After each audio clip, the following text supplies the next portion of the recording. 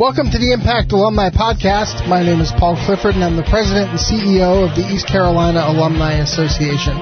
This podcast is produced at least monthly and exists to provide free and convenient professional development for alumni relations practitioners worldwide. Well, I'm excited about the guest that we have on our podcast today, Andrew Gosen. Andrew is the Senior Director for Social Media Strategy in the Division of Alumni Affairs and Development at Cornell University. He joined Cornell in early 2010 to spearhead the integration of social media and mobile technology into the division's strategic plan. Now, before coming to Cornell, Andrew spent 8 years at the Alumni Association at Princeton University in a number of diverse roles. He currently sits on CASE's Commission for Alumni Relations, where he co-chairs CASE's Task Force on Social Media. And he most recently chaired the 2011 CASE Social Media and Community Conference. Andrew holds a bachelor's degree from Princeton and a doctorate in social anthropology from Harvard. Andrew, we're glad to have you on the podcast. Welcome to the show. Paul, thank you. I really appreciate the opportunity. Well, I was thinking, since you are one of the leaders in social media, especially as it applies to alumni relations, that obviously that's what we would focus our conversation on today. So let me start at the very beginning and ask, how long have you been working at integrating social media into an alumni relations strategy? I'd say that I started thinking about it pretty seriously back in 2006, 2007, which was right around the time that Facebook expanded beyond the .edu market, and there began to be more of a critical mass of broader activity on the platform. And it seemed pretty clear to me at that point that the frequency with which alumni of institutions were using this platform to talk about their institutions posed a pretty significant threat to business as usual in alumni relations. So, Since 2006, I mean, Facebook was among the first. I'm not going to say that they were necessarily the first social media site, but it was the first that appealed to the mass audience that they have. But now there appears to be 10, 15, 20, 30,000 social media sites. If I'm a person working in alumni relations, where do I start when I'm developing a social media strategy? I think the real trick is to follow the crowds. Critical mass is crucial to a thriving online community, and what you want to be doing is you want to be looking at where there are emerging critical masses of alumni activity from your institution. It's pretty easy to go with the big ones, so Facebook, Twitter, LinkedIn, simply because we know that there are already sufficient numbers of people in there that it's quite likely that there is a good chunk of your alumni who are in each of these platforms. And I think you're going to get the maximum return on your investment if you can find platforms in which a substantial number of your alumni are already inside the gate and using the tools. At that point, it's just a question of figuring out where they're active within that particular ecosystem and how you can participate in the conversation that's taking place. However, I think it's worth keeping your eye on emerging opportunities that have the potential to help you achieve your overall strategic goals. Google Plus is an obvious example at this particular point in time. It's pretty clear that they've had an extraordinary rate of adoption early on in Google Plus's existence, and I think we can infer from that it's likely that we have a number of Cornell alumni on the platform. However, that's a situation where my personal inclination is to sit and wait and see and wait until Google Plus releases their brand pages so we can see what an official presence might look like, as well as get a feel for what some of the distinctive characteristics of the Google Plus space might be. Right now, outside of some interesting functionality that, of course, Facebook is working on replicating as fast as possible, I'm not seeing anything really unique and distinctive about the Google Plus space that differentiates it strongly from the Facebook space. And it's an interesting question.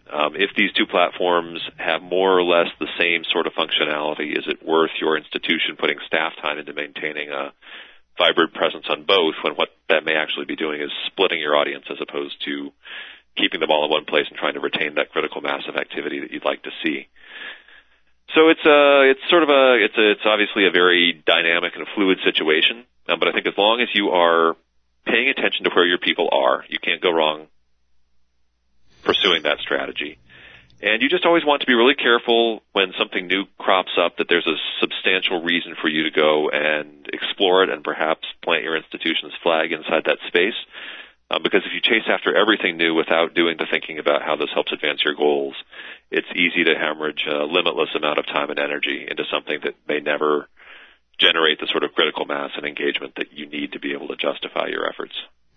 You're listening to the Impact Alumni Podcast, and we're talking with Andrew Gosen of Cornell University's Alumni Office. Well, Andrew, let me ask you this. It seems, when you talk to people about their social media strategy, they'll come out and say, well, we use Facebook and we put things out on Twitter, and, we're using it to promote a lot of the activities that we have going on at the university and at the Alumni Association. Can you talk about the social media as a marketing tool and social media as a way to participate in the conversation and the distinction between those two? Well, I think the marketing dimension of social media relates to a lot of the marketing activities that we traditionally have practiced over time that have served our institutions very well. And before we get too hysterical and start talking about how social media has completely transformed the marketing environment, we need to remember that over time, the ways that we've marketed to our alumni about events and other things has evolved as society has evolved, right? So it's always crazy to me to go back into the files and see the amount of paper correspondence that was taking place, even as recently as the mid to late 80s before email really took off. And then we transitioned to email, and there was all sorts of hand-wringing about how we wrap our hands around that, and is that a seismic shift? And I think social media is simply a new iteration of that. Once again, I would say that what's important here is that you be aware of where your people are, and that's one of the main reasons why marketing through social media makes sense right now. Although obviously we need to be aware that there are still people who engage with you substantially via email, and there is sort of a last holdout crew in the older generations that still really prefer the paper stuff. So I don't think that marketing through social media requires you to rethink what you're doing dramatically, with the exception of having to be aware that different channels have different characteristics and different things work better in different channels. And what I really mean by that is that, obviously, if you take Twitter, for example, a 140-character tweet about an event is going to feel a little bit different than what you put on Facebook, even if you're really marketing the same event. Facebook, to me, feels like a place where there's still a lot of potential for experimentation with video.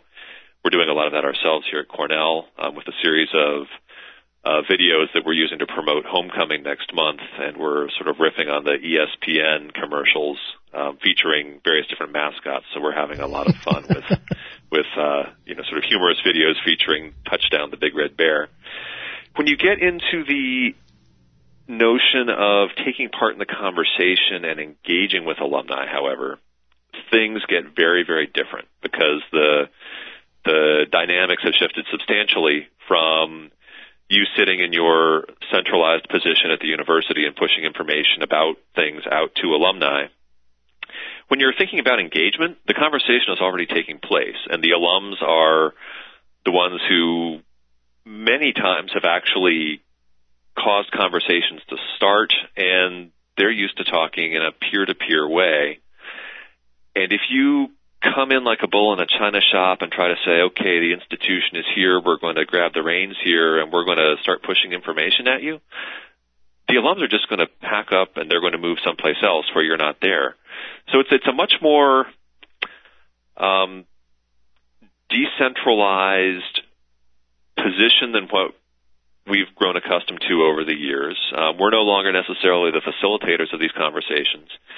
And we need to figure out ways in which we can add value to these conversations and help alumni find each other in a way that's not going to cause them to head for the hills or head off for other platforms, because we're trying to force them to do something that they don't want to do. I think one of the crucial concepts conceptual hurdles that you have to clear to be successful in this particular dimension of social media is humbling yourself and realizing that you actually have no leverage here whatsoever, and that the only way you're going to get your people to engage with you is if you can provide them with some sort of value. Absolutely. I think one of the eye-opening things about social media in terms of how it relates to us as alumni professionals is I think it has made all of us aware that we've never been in control of the conversation. The conversation up until now has just been one-sided for the most part. I think there was a misconception that we were the drivers of conversations, and yet until social media opened up an avenue for us to participate in what our alumni are talking about, we had that misconception that they're talking about what we want them to talk about. Absolutely, absolutely, and it's shocking. One of the things that I encounter over and over again is running into people who are really upset when they find out what alumni are really saying about our institutions. And it's tough to take somebody who's just received what feels to them like very bad news and to make the point that you just made, that these conversations have always been taking place. It's just that now we know that they're happening. And I would argue that even if that's a bitter pill to swallow up front, you're far better knowing what the conversations are and then being able to incorporate some of that information into your thinking about what you're doing than you are living in this state of blissful ignorance. Absolutely. It's like a constant ongoing focus group on your organization or your program that you can instantly take that feedback and try to change based on what you're hearing from your constituents. Yeah, I love the way you just framed that, the whole notion of this ongoing real-time focus group. Well, Andrew, let's dive in a little deeper on that. So now that we're participating in this conversation, and more importantly, we're able to do more of the listening utilizing social media, how do we utilize it to manage and monitor our brand and what people are saying about our brand? So that's a complicated question, and the various different answers relate to what you're actually trying to accomplish. And I think it's important to emphasize that you can listen to these conversations for a variety of very different reasons. So the easy scenario is listening to what's happening on the channels that you yourself are managing. And that's easy because people have come to you and you only have to go to one place to see what the interaction is like. And oftentimes you're the person who is catalyzing the interaction. So you put a piece of content out there and people respond to it and they begin to respond to each other and so on and so forth. That's not challenging at all. And the tools that are baked into a lot of these platforms, the analytics tools, make it easy to look at things like sort of ebbs and flows in activity, and you can start thinking about what types of content people seem to respond to best, so on and so forth. So you can invest a lot of time in thinking about that particular end, but it's not complicated because it's all happening in a localized place. One reason you probably would be interested in listening in that space is that if you're pursuing the sort of focus group approach that you just mentioned, this is a very easy way to do that. Something else happens when you are actually succeeding at creating a community in which there's enough of a critical mass of activity that people are talking to each other and you're not always in there catalyzing the conversation. It's important to be listening so that if you can see the conversation beginning to ebb a little bit, your community manager can pop in and try to get something going so that you sustain a fairly constant stream of activity. But as I said, that's all pretty easy stuff to do given the platforms and the way that they're configured. What gets interesting is when you start doing what the private sector is using social media to do, and you are monitoring your brand and the conversations that's taking place about your institution out there in the wild. There are a whole variety of tools you can use to do this. Some of them are free. A good example would be socialmention.com, which is more or less a Google alert that searches the social web. There are some tools that are either free or extremely inexpensive, Hootsuite, TweetDeck, tools like that once you invest the time to learn how to use them effectively, can be very powerful. And then there are other sort of premium enterprise level tools that that tend to have nonprofit pricing. So here I'm thinking things like Meltwater Buzz, Radian 6. They provide an incredible amount of data collection capability and sophistication, and that's really, really great to know that that stuff is out there. But there are two key caveats that you want to be thinking about. One is, do you have any idea of what you're actually trying to accomplish with these tools? Because if you don't know what you're trying to accomplish, it's hard to assess which tool best helps you achieve that end. And secondly, do you have the staff time to make productive use of the amazing amount of data that you're actually going to be accumulating using these various tools? You can have the best data in the world with the most powerful tool in the world behind it, but if you don't have the person in place who's got the skill set and the time to think about what that data means, you're going to have a hard time using these tools strategically. So I think it's an interesting question how much activity there is out there about your institution without there being any substantial push or campaign taking place on your part. However, that's sometimes a humbling experience. For the Social Media and Community Conference back in April, this is the CASE conference, I did a survey of the amount of out there in the wild discussion about Cornell relative to discussion of the iPad 2, which was one of the most popular trending topics on Twitter at that point in time. Right. And learned that the iPad 2 on average was mentioned around 200,000 times a day, and Cornell University on an average day is mentioned around 400 times. Wow. And that's humbling, but it also gives you a pretty good baseline sense of how much people are talking about what you're doing.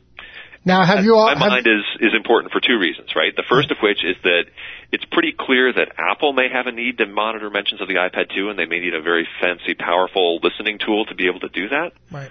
But needing to listen to 200,000 tweets a day is a very different prospect than having to listen to 400. And maybe I don't actually need a tool that can handle that. It's kind of like shooting a mosquito with a shotgun. It's just dramatic right. overkill.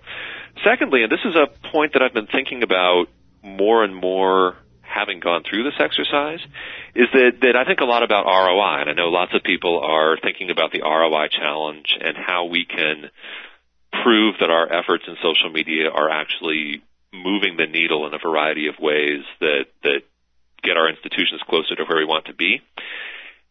And I'm thinking more and more that having a sense of the baseline amount of conversation about your institution on the social web is really useful, in that once you know that, if you can see that amount of activity nudging up because of efforts that you are coordinating, that's a pretty powerful bit of ROI data that shows that you actually are enhancing the amount of conversations that's taking place out there on the social web about your institution.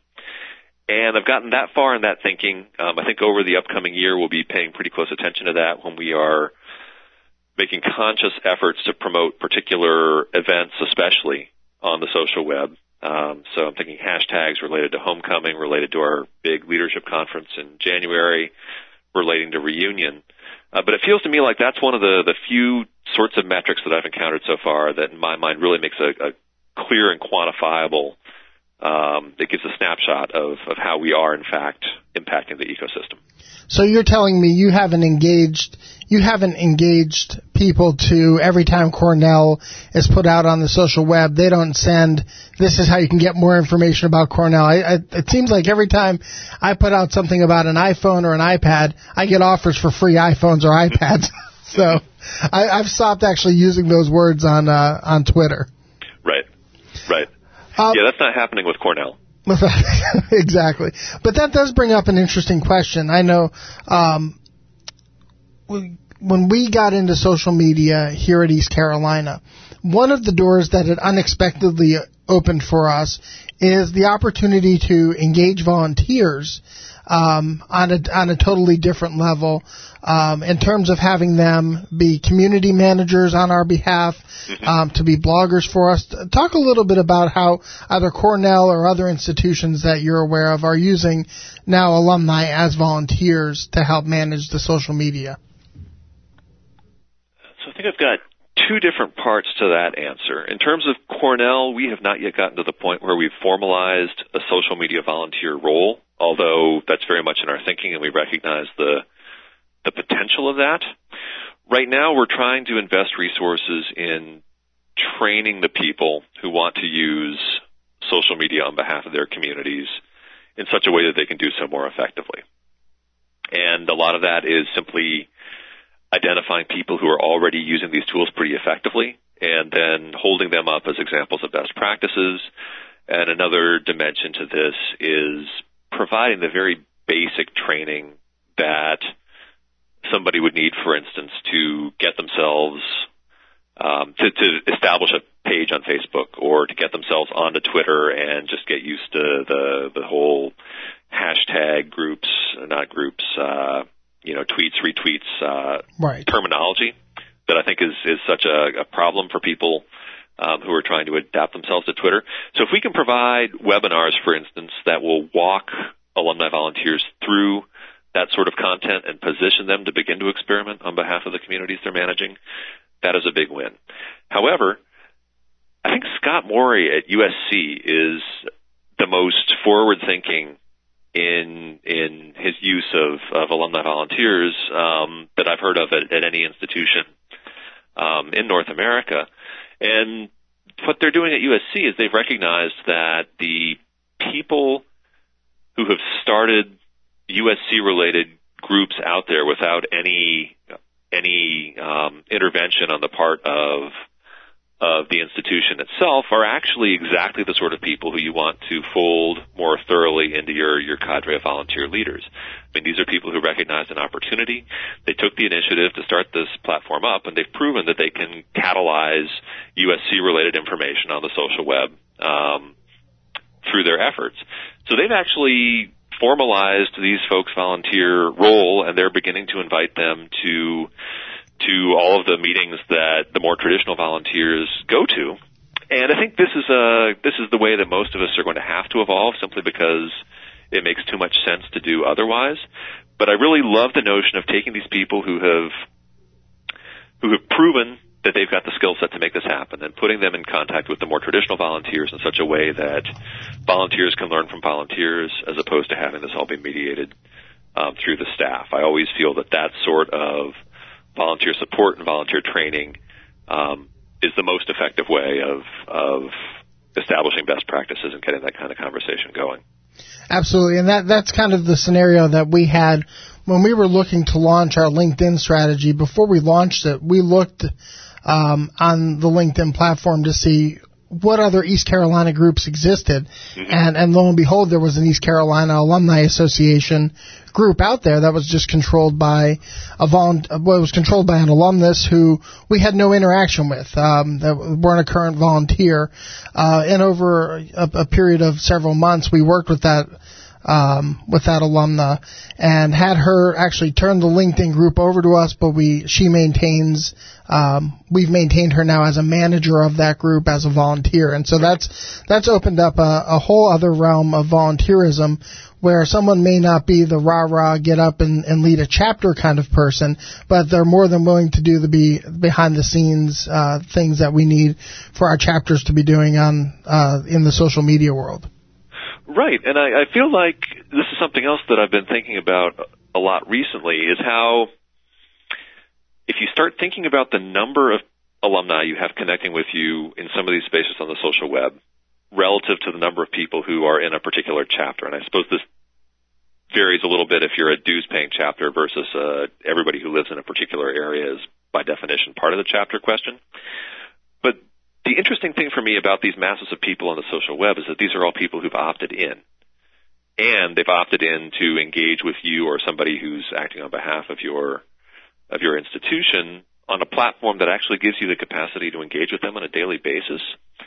And that's a really powerful opportunity right there. And if you look at it in that way, so let me give you an example here.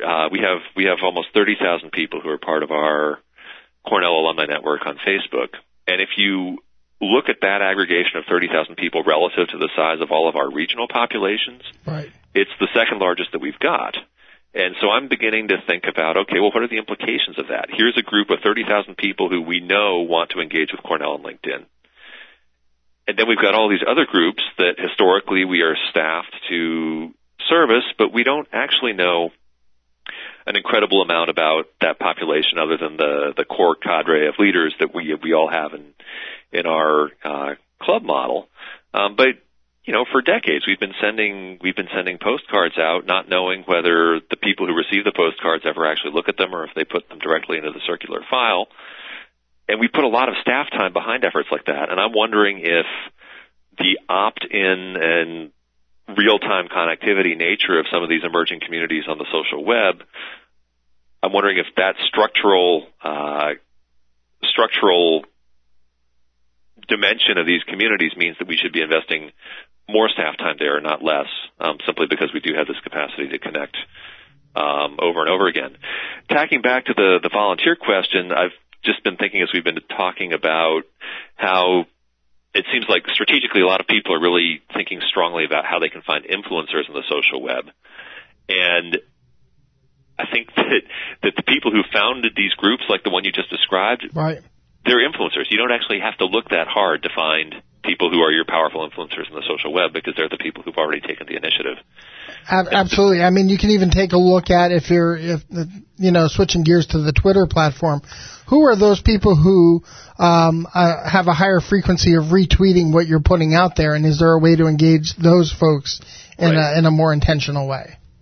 Absolutely, and that's an interesting example because part of the whole influence economy out there on the social web has led to the emergence of tools like PeerIndex and Clout and so on and so forth. Right. And I think that provides an interesting opportunity for you to provide value to your influencers who are out there, right? Because they can retweet you, but if you're listening to them and you're following them and you can retweet them, right, that actually moves the needle a little bit given the way the algorithms and a lot of these influence measurement tools work. And that's a way to provide value that simply didn't exist before because this particular ecosystem didn't exist before. But it's interesting to think about how we can, as we're trying to make a place for ourselves in these conversations, if we can do things that help the people we're conversing with, that dramatically increases the likelihood that they're going to want to engage with us. Absolutely. Well, I think we could talk about this. I know I could talk about social media and how we intertwine it into our marketing and our relationship strategies that we have with our alumni. But I want to switch gears a little bit and ask you, you have your finger on the pulse, probably as good as anybody in this business. What are some of the horizon issues, or what is the next big thing, if you will? I know we touched on Google+, but I'm wondering what your thoughts are on what we need to be on the lookout for in the future. So let me throw two things out there. I predict that probably within 2 years or so, some institution is going to get themselves burned by being caught doing data mining using social media profiles that either runs afoul of terms of service. Something's going to happen that's going to make some alumni angry, and it's going to turn into the first social media lawsuit, social media crisis relating to this that I've encountered. I'm consistently shocked by, so thinking back to the M. Stoner Slover Lynette surveys that have happened over the past 2 years in conjunction with CASE. When we ask people about obstacles to achieving their social media goals, privacy is always right down there at the bottom. And I've spoken to Michael Stoner about this numerous times. We're both kind of freaked out by that because it seems to me that that's actually one of the things that has the most potential to blow up into a real problem for your institution. And especially with LinkedIn, people are so quick to say, oh yeah, it's out there. We'll just take the updated business information and we'll dump it into our database and it's all good. But it's never occurred to them to read the terms of service and recognize that that's very specifically prohibited without the express consent of either the individual involved or or LinkedIn itself. And I feel like it's inevitable that people who simply aren't thinking before they do things like that are going to get themselves in trouble. It's not a question of if, but when. And I don't think whoever ends up being caught in that particular trap is going to enjoy it very much because, the social web can be your best friend, but it can also be a pretty terrifying and powerful enemy when the winds turn against you. Right. So that's sort of a horizon issue that I think that as a community of practitioners, we should be more attuned to and talking it through as a community more thoroughly than we have been thus far. In terms of a really exciting opportunity, I think gamification has tremendous potential, and obviously it's got a little bit of a buzzword status going on right now to the extent that there's a little bit of backlash. But the whole concept of taking elements of game design and game dynamics and putting a very light game layer on top of a lot of the stuff that we're already doing, and by doing so, enhancing engagement and enhancing the likelihood that people are going to stay closely engaged and, quantify how they're doing as a volunteer relative to other volunteers, stuff like that, how far they've gotten through a particular training curriculum, that sort of thing. I feel like that's got incredible potential. So is that based off the concept of kind of like the badges that you would earn in Foursquare or the scavenger, how many points you can accumulate by check-ins? Precisely. Excellent. Precisely. And there are a number of institutions that have been doing this behind the scenes. I know Penn has their alumni what's it called? I can't remember the name off the front. It's an alumni quotient or an alumni index that they use to do their internal categorization of how hardcore of an alum you are. So it's things like alumni interviews, giving, events that you've attended, so on and so forth. And I sort of love the notion of what if you just made all of that sort of thing transparent and made it very explicit what you need to do to advance up ranks, to sort of level up in gamification terminology towards being a more thoroughly engaged Penn alum. And then there obviously would have to be some sort of reward or stewardship that makes it worth your while leveling up. But people are so used to that. People are so used to leaderboards and badges at this point in a variety of different contexts that I don't think this would feel particularly jarring. And if it's done well, it definitely keeps your attention and keeps you coming back for more. Absolutely. I mean, and if you look at how people are interacting on the social web, you'll see how many people do you go to their Facebook page and it's littered with Farmville accomplishments and all of that kind of stuff. And so people are already used to interacting on the social web in that way. Yep. You look at the statistics of how much the gaming industry, and I'm talking about the video gaming industry, how much in billions of dollars annually that generates. And so certainly it makes sense that you're identifying this as a future horizon issue. Andrew, when I served on the case commission from 05 to 08, the big topic was vendor relations. We had the student loan crisis. We had the New York State Attorney General going after the credit card companies, and that was the hot topic that I got to work on. Now it seems like you are positioned during the heyday of, or at least the developmental stages of social media in terms of how alumni programs are using it during your term on the commission. And I mentioned in the intro that you're the co-chair for the social media task force. Talk a little bit about the work that you guys are doing on that task force, what you're looking to accomplish by having that. So the task force itself emerged as a joint project of the Commission on Communications and the Commission on Alumni Relations. And it was Andy Shainlin and Kim Manning who decided that it made sense to convene something special for this, because it obviously social media overlaps significantly across those two sub-disciplines of advancement, and it became pretty clear that we needed to fold fundraising in as well. So I think the point behind the commission was simply to get a conversation started about what are the implications of the social media explosion for all three of these areas and for our institutions.